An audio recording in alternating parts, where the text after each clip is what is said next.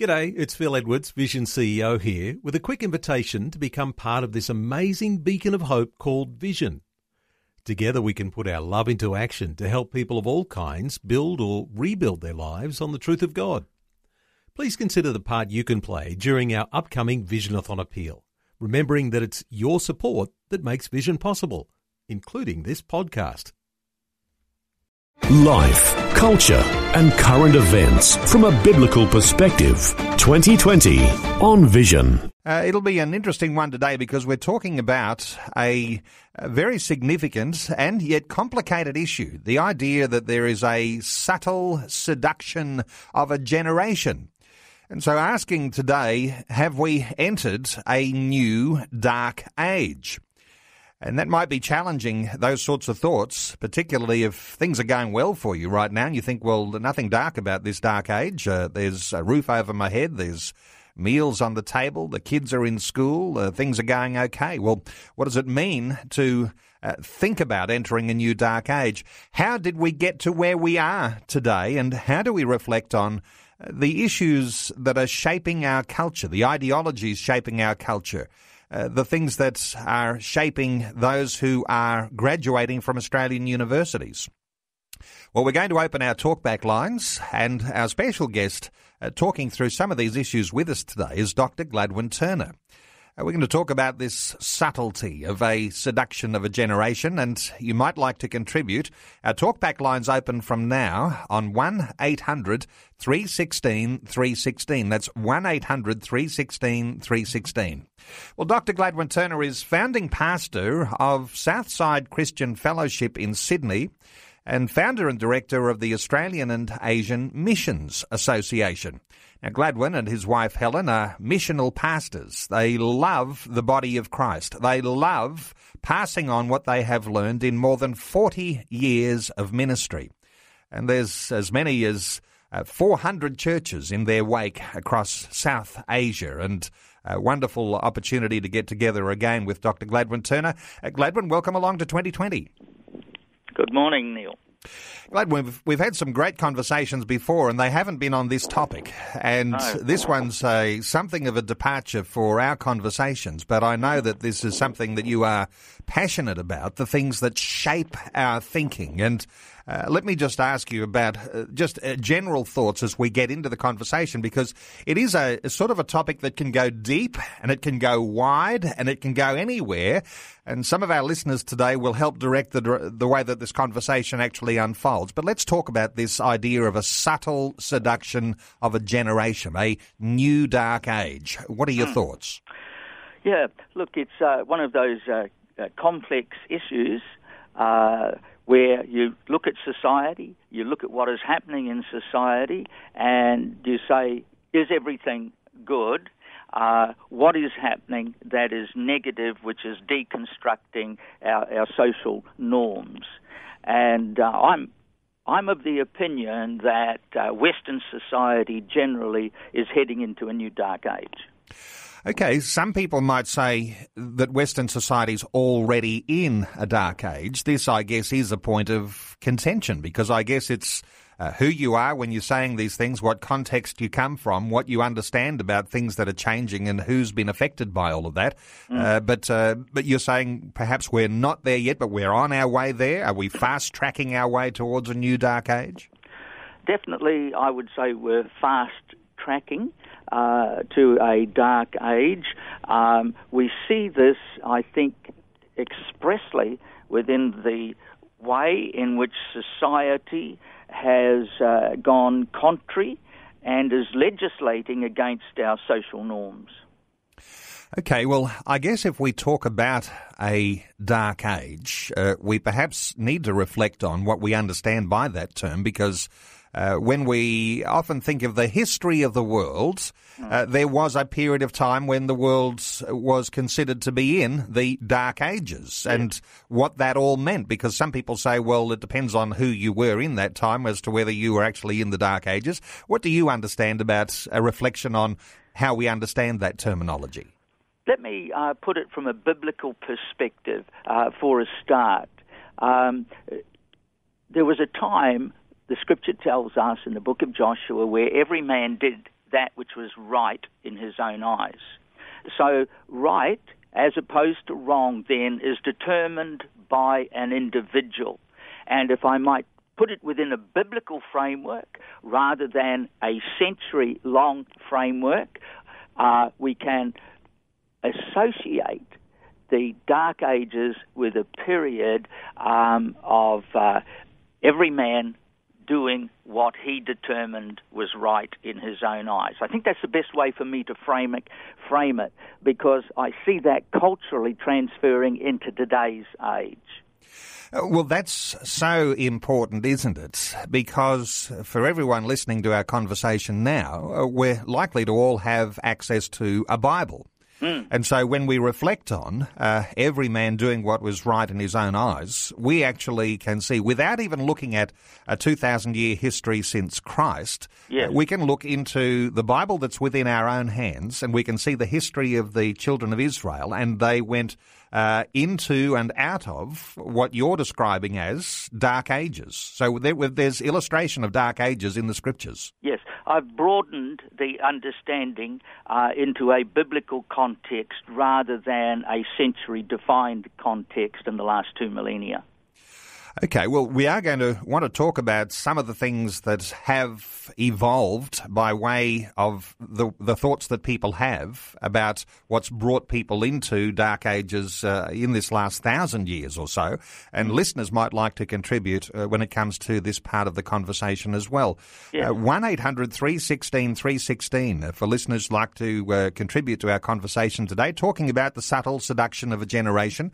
Gladwin, let me ask you about universities, because universities are the place where usually those people who are going to be the ones directing traffic, calling the shots, making the big decisions about future, political policy, those sorts of things are coming out of people usually who've been through the universities. What are your reflections on the status of universities in Australia? Well, that's a very good question. I see universities as modelling for the intelligentsia of today and of yesterday, the thought processes upon which society is to be established. And to me, that is of a major concern, particularly in the way in which sociologically things are predetermined as to how society should function, rather than allowing a society to be the reflection of the corporate conscience, and that being directed by within a framework of boundaries as set by just not only the Lord, but also by law.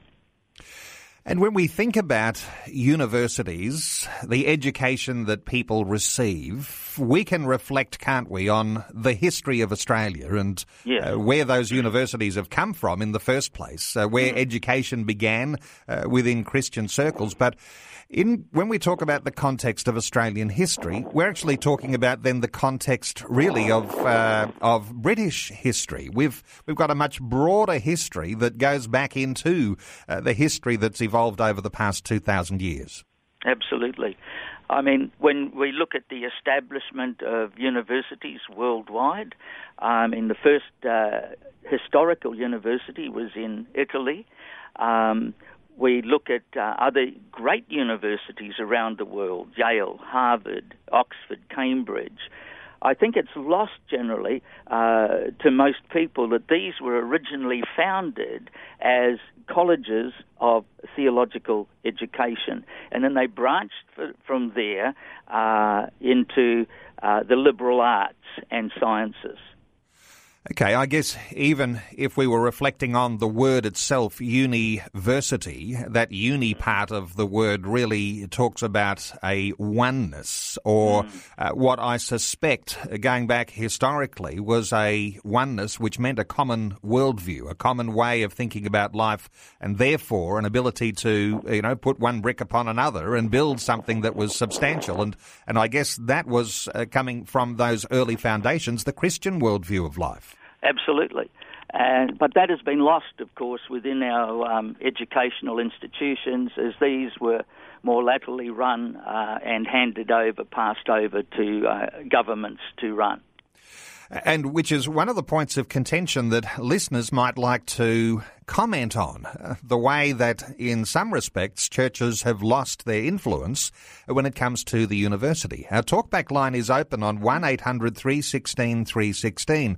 The thing that seems to have overtaken the universities, Gladwin, is this idea of a secularisation. How do you reflect on the way things have changed in Australia? Look, I think that where you have had universities that have commenced with a very theological, moral foundation, and those universities have contributed majorly to the thinking of world movers and world shakers. As you come on and then you flow into more of the liberal arts and then into the sciences, you do lose that foundation. And we've seen that overseas, with the older, more established universities. They fail to hold on to the ethos by which they were founded. And yes, they have lost their way in relation, although they'll have offer theological degrees, they have lost their way in being an influence in society. And the important thing I suspect that listeners won't want to lose from this conversation is that this is not new. This has been repeated time and time and time again through history, and perhaps we could reflect over the last 1,000 or 2,000 years. But then, as you're saying, bringing that wonderful context, Gladwin, this goes right back into the Old Testament, where we can see this same thing happening there. And I guess you could talk about that, couldn't you, as a godliness that brought about the prosperity and the blessing on a nation, and then a movement away from that to what would be a secularisation, or as you say, everyone doing what was right in their own sight. These things, this is the illustration that we're seeing from the Scriptures. It is very clearly what we're seeing happening on the world frame, and so we wonder. We look at society and we're saying, why are these this increase of murder, of immorality, the degeneration of society in itself? Where is this coming from? And we have to ask those questions today if we're to connect with society generally. And let's talk solutions even early in our conversation. Don't want to talk about solutions just on the end of this conversation today. But if we're talking about where we ought to be going, what are your thoughts on a change in direction, an addressing of this secularisation? What is it, your thoughts on what Christians ought to be thinking about? Well, I think that we need a new renaissance for a start. I think that society needs to return to the moral foundations of its Judeo-Christian ethics, which have been responsible for the framing of our laws over the years. And look, I'm not saying all those laws were good, but what I'm saying is they put a foundation in place and put boundaries in place that people understood and, to the greater extent, were comfortable with. Helping you make sense of life, culture and current events from a biblical perspective. 2020 on Vision.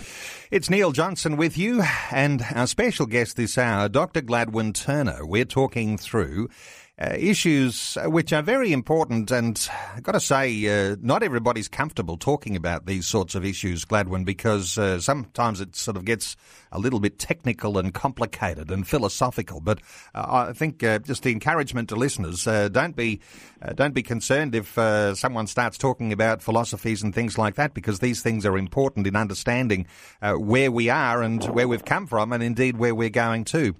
We are taking calls on 1-800-316-316, and there's a bunch of people lining up to contribute to our conversation today. Gladwin, let's take a call. Let's hear from Robin in Cabramatta in Sydney. Hello, Robin. Welcome along. Oh, hello. Yes, I feel very strongly about all this, but I think it's not enough to say, oh, society should do this or the church should do that. I think it's what I, as an individual, will do, because God selects individuals to change society or part of society. So I'm more interested in what I'm doing as far as, and I believe that is prayer, prayer, prayer, and prayer. Prayer, praise, and preaching if God leads me in that direction. Robin, some good thoughts. Let's get a reaction, your thoughts in response to Robin Gladwin. Full marks. That's exactly right.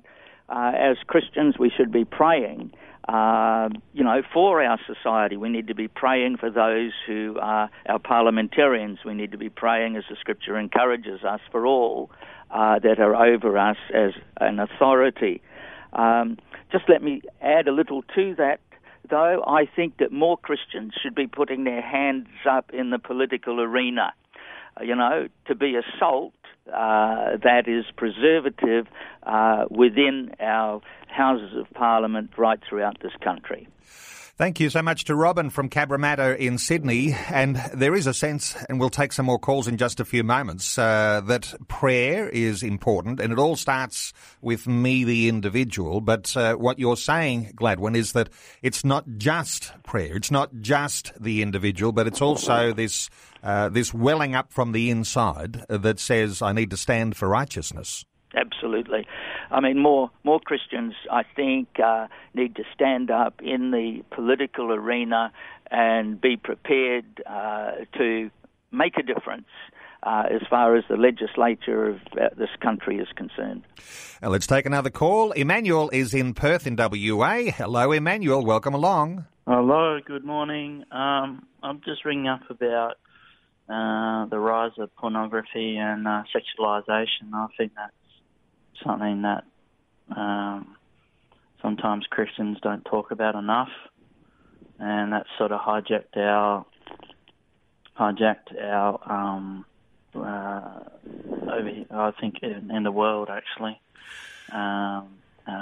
Be interested to see your thoughts about it. Emmanuel, an amazing point, because I think this is a part of what's happening in the secularisation of the nation, and perhaps part of what is happening with the deconstruction and moving into a new dark age. Some thoughts from Gladwin Turner?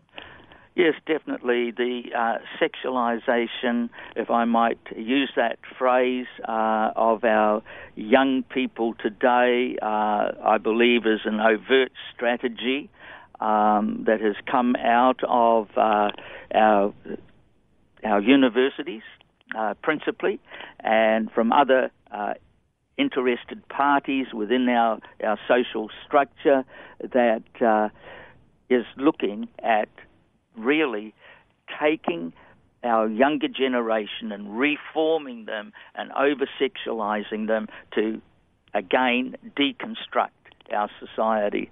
And we're seeing this. We're seeing it in the Safe Schools Coalition, for instance, here right throughout the country.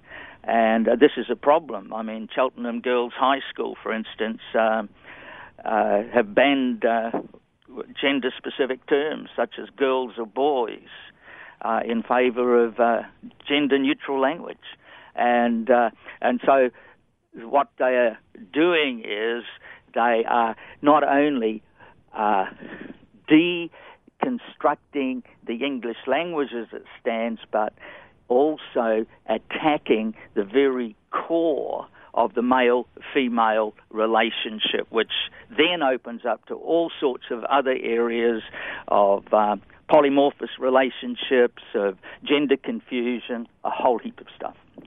Emmanuel from Perth, thanks so much for your contribution today. And before we take any more calls, let's just reflect on this for a few moments.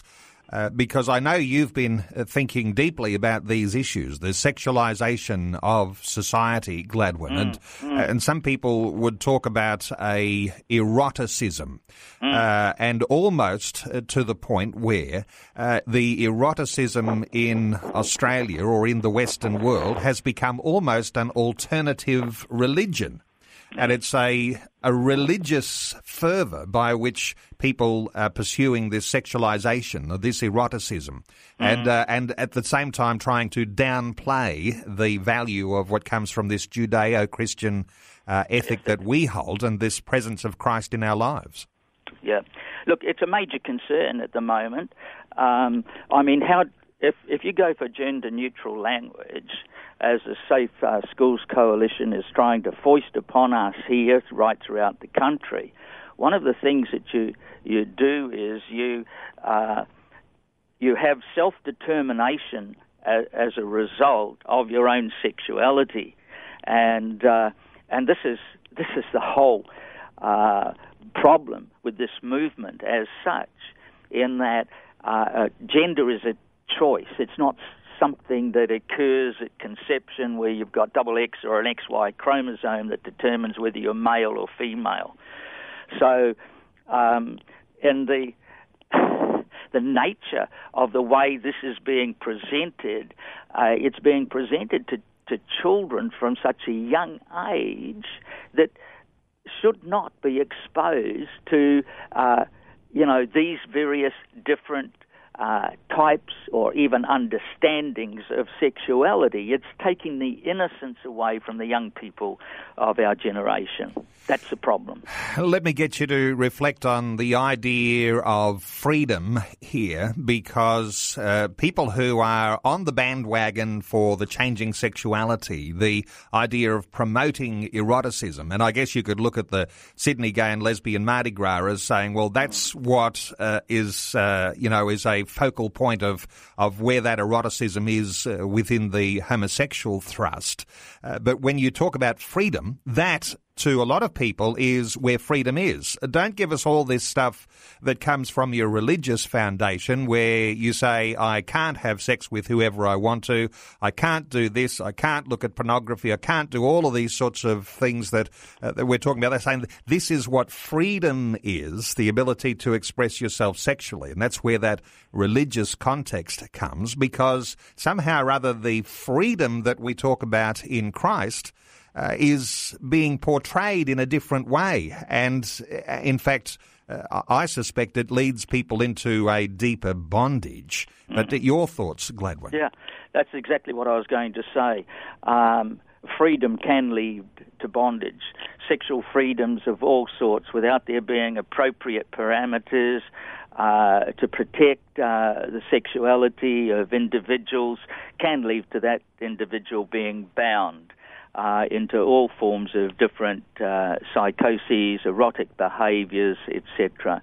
And I think that God's word must be predominant here, that he says,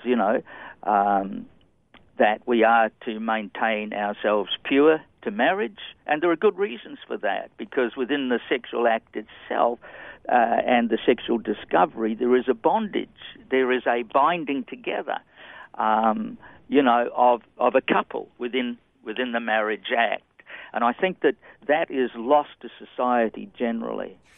And just to take things even a step deeper than people will often talk about when they discuss these issues, Gladwin, because we can talk about these things philosophically or ideologically, but there is also the spirituality that is behind some of this sexualization. What are your thoughts on the spirituality behind these things?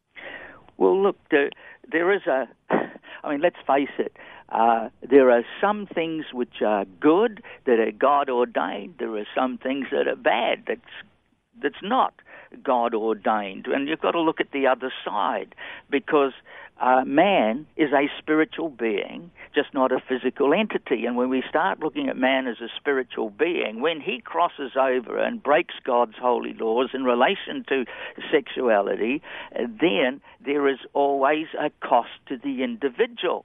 And that cost, we've seen it over the years in unwanted pregnancies, in teenage pregnancies, in multiple teenage pregnancies in some instances, and we've seen it within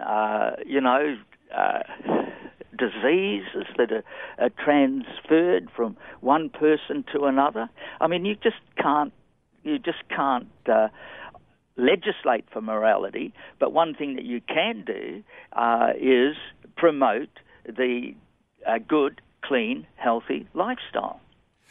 We are taking calls, 1-800-316-316. If you'd like to join in our conversation today, we're talking about the subtle seduction of a generation. And the conversation won't be just about sexual issues, although that has come up early in our conversation, and there'll be plenty more to talk about. But 1-800-316-316 to be part of our conversation. Let's take some calls. Rosemary is in Melbourne. Hello, Rosemary. Welcome along. Good morning, Neil. What are your thoughts, Rosemary? I was just thinking, here in Melbourne, you've got Melbourne University, where you've got Trinity College, the Anglican College, you've got Newman College, the Catholic College on the campus, and you've got the Uniting Church College. And there you can join as a choir member, you can be married there within the chapels there. Monash University here, I think they still have a person there who is designated as a chaplain that you could go and talk to when you're on the university campus. We have Australian Catholic University. I was thinking of the verse, "Thy mercies are new every morning, great is thy faithfulness, O Lord," that some of us seem to thank God for the blessings, but we're not acknowledging him. And I was reading Deuteronomy chapter 17 this morning, where the people went to Prophet Samuel asking him for a king, because they had turned away from God, and so they wanted an earthly ruler. And crossing to another point, I go to two different local fruit and vegetable shops. One has the local Christian station broadcast in the shop, and the other fruit shop run by a person who is a Christian, and that has Triple M in the fruit and vegetable shop, which has Guns N' Roses and AC/DC. And there's a different atmosphere. Let's get a few thoughts from our guest, Dr. Gladwin Turner.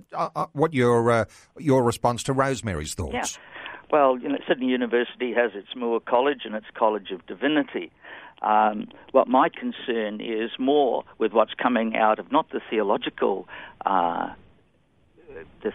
departments, but more what is coming out of the other departments associated with the universities. And whilst it's good that there are these attachments, I know that on Sydney University campus, although it wasn't my university, there's a very strong evangelical union. And those things are good, just let me say that. But my query is, are we doing enough in what is happening in the light of society and what is happening within our university campuses, particularly with the post-structuralism that is being taught today and which is challenging everything at its base roots. We're talking about the subtle seduction of a generation and asking if we have now entered a new dark age. How did we get to where we are today? How do we reflect on Australian universities? How do we reflect on the ideologies that are shaping our culture? Well, our special guest is Dr. Gladwin Turner, and we're talking through this issue, the subtlety of the seduction of a generation. You can be part of our conversation. Our talkback line is open on 1-800-316-316. Just before we take another call, Gladwin, let me just ask you, we used to read books and we used to do study, and we would assume that somehow or other the author had a truth that they were trying to communicate, and we would try and find out what that truth, what it actually was.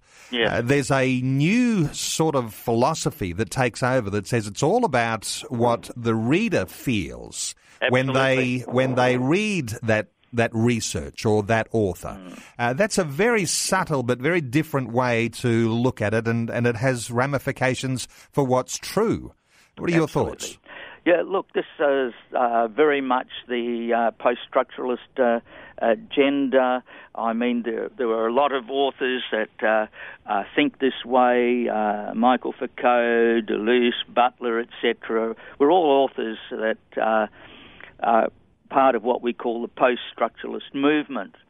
And with them, of course, the authority of the text is always external to it.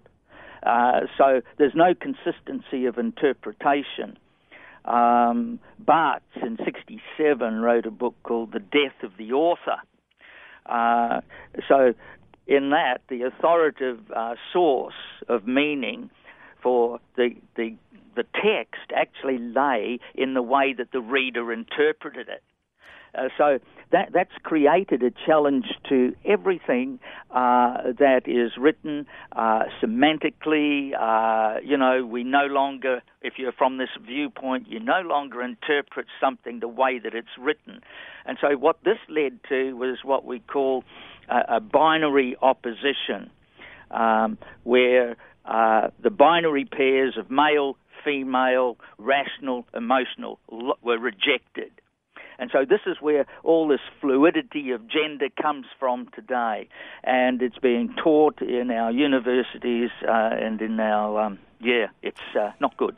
Well, you might like to think deeply, and we won't have this conversation today, but you might even think deeply about how we approach the Bible. According to what you just said there, Gladwin, we can't have that conversation. It's too big a conversation for today. We're not going to get drawn off in that direction unless listeners take us that way. But we're taking calls on 1-800-316-316. Let's hear from Archie in Queensland. Hello, Archie. Welcome along.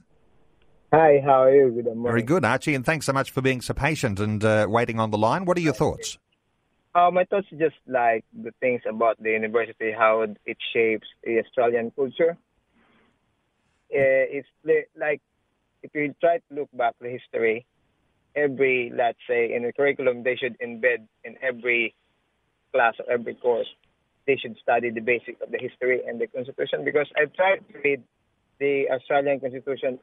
I think it's in the first paragraph or second paragraph. It says there, the Almighty God, which is that's the word that catch me in the Constitution. The Almighty God is mentioned there is the Almighty God brought by the Judeo-Christianity, which are from British. So it's the Christianity that we have here. Then I think every individual, a migrant or trying to get into Australia, or every citizen of Australia should learn the Constitution, what is in there and how it shapes us, because Constitution is the basic and foundation of the law of the land. Archie, fabulous point to be made there, and the idea of reflecting on Australia's history, recognising what is in our Constitution, and so many people want to draw away from that whole acknowledgement of Almighty God. But your thoughts, Gladwin Turner, on what Archie's sharing? Well, listen, I mean, he's right, isn't he? It's I mean, let's face it. I mean, there's a truth in what he's saying there, that if society would just reflect upon the Judeo-Christian ethos as reflected in the early laws of our land, we would be a far happier country. We'd be a blessed country, no doubt about it. No doubt about it in my mind. But of course, we're living in an age where, according to Nietzsche, God is dead.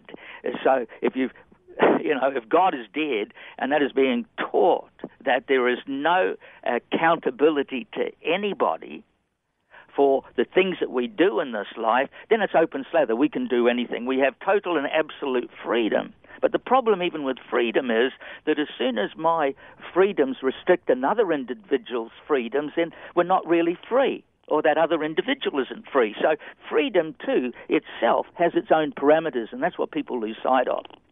Thank you so much to Archie from Queensland for your input today here on 2020. Our talkback line open on 1-800-316-316, and a different sort of a conversation today, one that you can get your teeth into if you think about the way we think. What is it that's shaped us as a generation? Are we headed towards a new dark age? Let's hear from Graham in Tasmania. Hello, Graham. Graham, are you with us? We have lost Graham. Well, call us 1-800-316-316 to be part of our conversation today. Let me take you, Gladwin, to a little bit of history over the past 1,000 years or so.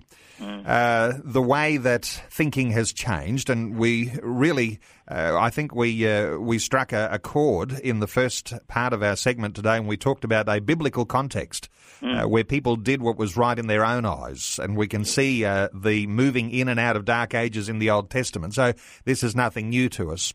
No. But as we think about what's happened in this past 1,000 years, there's this idea, and you mentioned it early in the conversation, something about we need a new renaissance. The idea of a Christian humanism, not a secular humanism, because it's very, very different, but a Christian humanism which is based really on this idea that man is created in the image and likeness of God, and all of the things that means for an individual and for a culture. And just your thoughts on this past 1,000 years and the way things might have developed towards where we think today. Yeah. Well, look, in the last 1,000 years, we've seen wonderful discoveries, scientific. We've seen tremendous things as far as the arts are concerned. I mean, you go into the Sistine Chapel. You look at what is there. You look at the famous artists of Rembrandt and others within that era. Whether it's impressionist art or whatever, there is something there of the expression in man that evidences God's creativity. We seem to have moved from that as we've come into the late 1800s, the late 19th century and into the 20th century. In fact, a lot of our art is ugly, a lot of our music is ugly, if I might frame it that way. It's glaring, it's atonal, and I think there's something to be desired if it stirs a person but doesn't quieten or calm their spirit. So where we had a renaissance going back to the 14th century, and there was a Christian humanism about that, which acknowledged God in all of the functions of a society. You might generalise. Then, as you reflect again to the 18th century, there the rise of reason, what people call the Enlightenment, and sort of a separation of the religious from the secular, and you've got this battle that goes on between the two, and as you say, the beauty of the art of that day, different to what started to emerge in the ugliness of the art that came from that secularization. I wonder whether you can reflect for us how you see today, Gladwin, the beauty and the ugliness, because it seems to be that both are flourishing. Yes, flourishing in different sectors. Let me say this. I travel to China every year, sometimes twice a year. One of the things that I love is looking at the architecture there, particularly in the Pudong area in China. And also looking at some of the artistic beauty that was in the gardens of Shukao and other places that were reflective of a generation. Of course, when we're talking about the Shukao gardens, we're talking about the 1430s when they were created and still extant today with enormous beauty within them. So yes, we do have tremendous things that are reflective of the creative nature of God that was embodied within us when He created us. And that goes right through. But at the same time, I can look at some big buildings and say they're terribly ugly, or look at some paintings and I can't see what the author was trying to portray within that.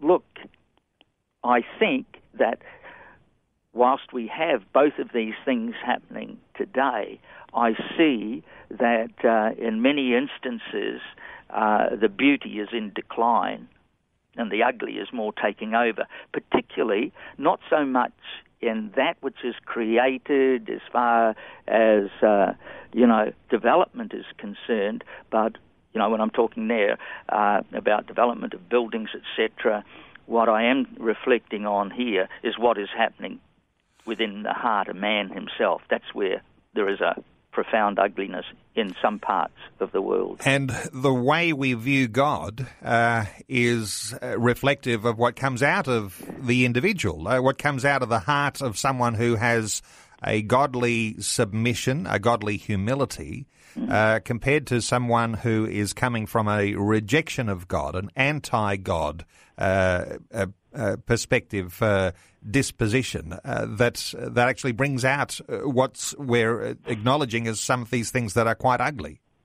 Yeah, it seems like it's more, shall I say, a spiritual attack in the mind of men than anything else. And I think that what we're dealing with is a lack of spirituality within people that has created a vacuum that allows them open to evil influences that are taking over the thought processes. We are taking calls on 1-800-316-316. Let's hear from Jonathan in Perth in WA. Hello, Jonathan. Welcome along. Yes. I think the 2 Timothy chapter 3 talk about that in the last day people will be proudful, boastful, arrogant, children will turn against their parents, people have the form of godliness, but they deny the power. So you talk about freedom. You know, there are a lot of freedom. Freedom without limitation is not freedom. So having freedom, it don't mean that you can do anything you want to do. But this is why people get involved. So they are free to do anything. So there's no law. Even in the government, we boycott the law. We don't obey the law again of the country. We don't obey the law of the Bible. So we become free thinker in other ways, and we are losing our society, destroyed every day because we have no view of where we are going, where we are coming from. All right. There's context is important in the sorts of things Jonathan is sharing. Your thoughts, Gladwin? Yeah, look, he's right. You know, your commentator there was exactly right in what he was saying, you know, in relation to freedom. My thoughts with him on that. Just let me say, in relation to us not being under God's laws today and making our own laws, what is within man is coming out of man. And you see, let's just take it back to creation for a moment or two, if we may. Sure. When God created man, he breathed in him the breath of life. The breath of life, important, because within that is all. It's not the breath in relation to the Spirit of God, it's the breath of God. The Hebrew reads the nesama. That came into man, and it's now that man carries the creativity of God with him and about him. And out of that comes the cognizance and the desire for relationships, just as God desires a relationship with us. Also coming out of that is the sense of right or wrong. Every man has a sense of what is right or is wrong. Now, because that is the life impetus of man, subject to the fall now, what man creates can come out of either the creativity of God or the creativity of another source. Today, what we're seeing is the creativity of another source. And this is where our issues primarily lie. We're creating things out of our fallen image rather than out of God's image. Life, culture, and current events from a biblical perspective. 2020 on Vision. We have been talking about the subtle seduction of a generation over this past hour. Our special guest is Dr. Gladwin Turner, founder of the Southside Christian Fellowship in Miranda in Sydney. And also plenty of other strings to the bows of Dr. Gladwin Turner as we talk through this sort of issue today. We've been talking about this subtle seduction of a generation, and you brought a wonderful context at the beginning of our conversation that perhaps is useful for us to go back to, Gladwin, that this is nothing new. Going in and out of dark ages is something that we've seen from the Scriptures. This idea of men doing what was right in their own eyes. There are illustrations that God has already given to us, which are actually serving as a warning for where we are today. Correct. I mean, when we look at, as I said earlier, I think I may have misquoted, it said Joshua instead of Judges back then, but certainly it was Judges, that in the book of Judges, men doing that which was right in their own eyes. And I think that when we step away from a moral framework, when we step aside from God's word and we start doing what we think is right, then things go awry for us. We saw this happen consistently through the nation of Israel, where it had its own personal renaissances and then, dark periods. And it was all dependent upon the leadership that they had. And so we see with successive kings, the reforms of Hezekiah, for instance, Josiah, and other kings, what we see even under King Asa to a certain degree. We saw a reform there. But when we look at these things, we see that there's a commensurate blessing upon the people. The people live in peace, the people live in harmony. And in essence, if we could capture that in this day and age, and have a return back to the Word of God and see it as a principal guidepost for our lives, then we wouldn't have this fluidity within our social structures. I mean, yeah.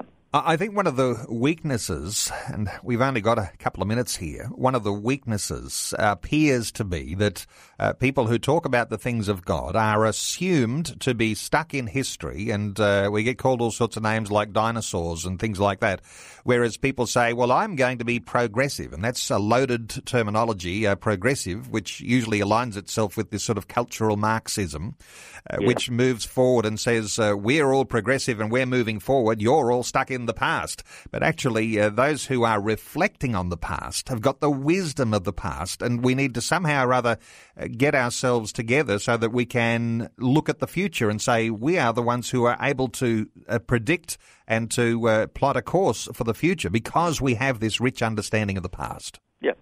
I mean, we came through the Renaissance into the period of Enlightenment, and it looked at the beginning of last century that was going to be peace, harmony, and yet what has happened? I mean, 2 massive world wars with the loss of enormous lives and subsequent wars to that. So, given all of our technology, given all of our wisdom, given all of our knowledge, are we any better off? We've got to ask no. We're not. What's happening in society?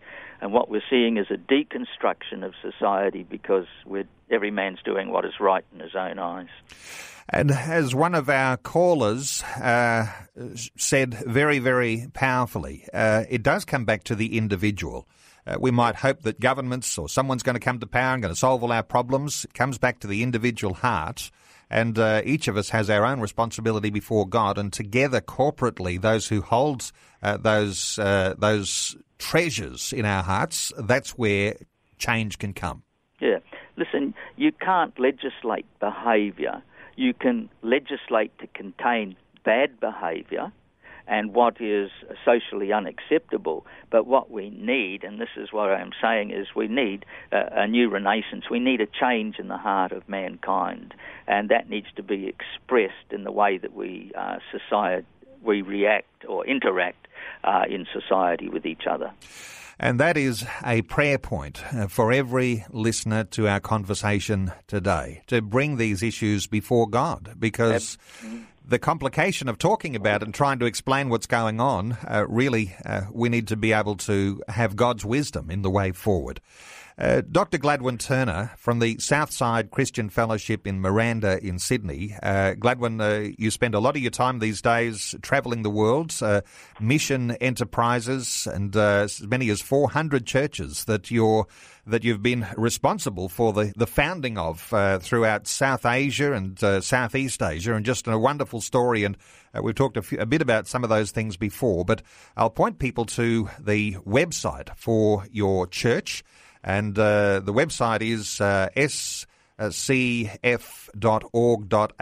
I got that right? Yep. www.Southside Christian Fellowship. It'll come up all in one hit. Okay. Well, Gladwin, thank you so much for taking some time to talk to us again today on 2020. Yes, big topic, and I feel we've just scraped the surface of it there, Neil. Before you go, thanks for listening. There's lots more great audio on demand, or you can listen to us live at visionradio.org.au. And remember, Vision is listener supported. Your donation, large or small, will help us continue connecting faith to life for hundreds of thousands of people across Australia and around the world. Learn more or donate today at visionradio.org.au.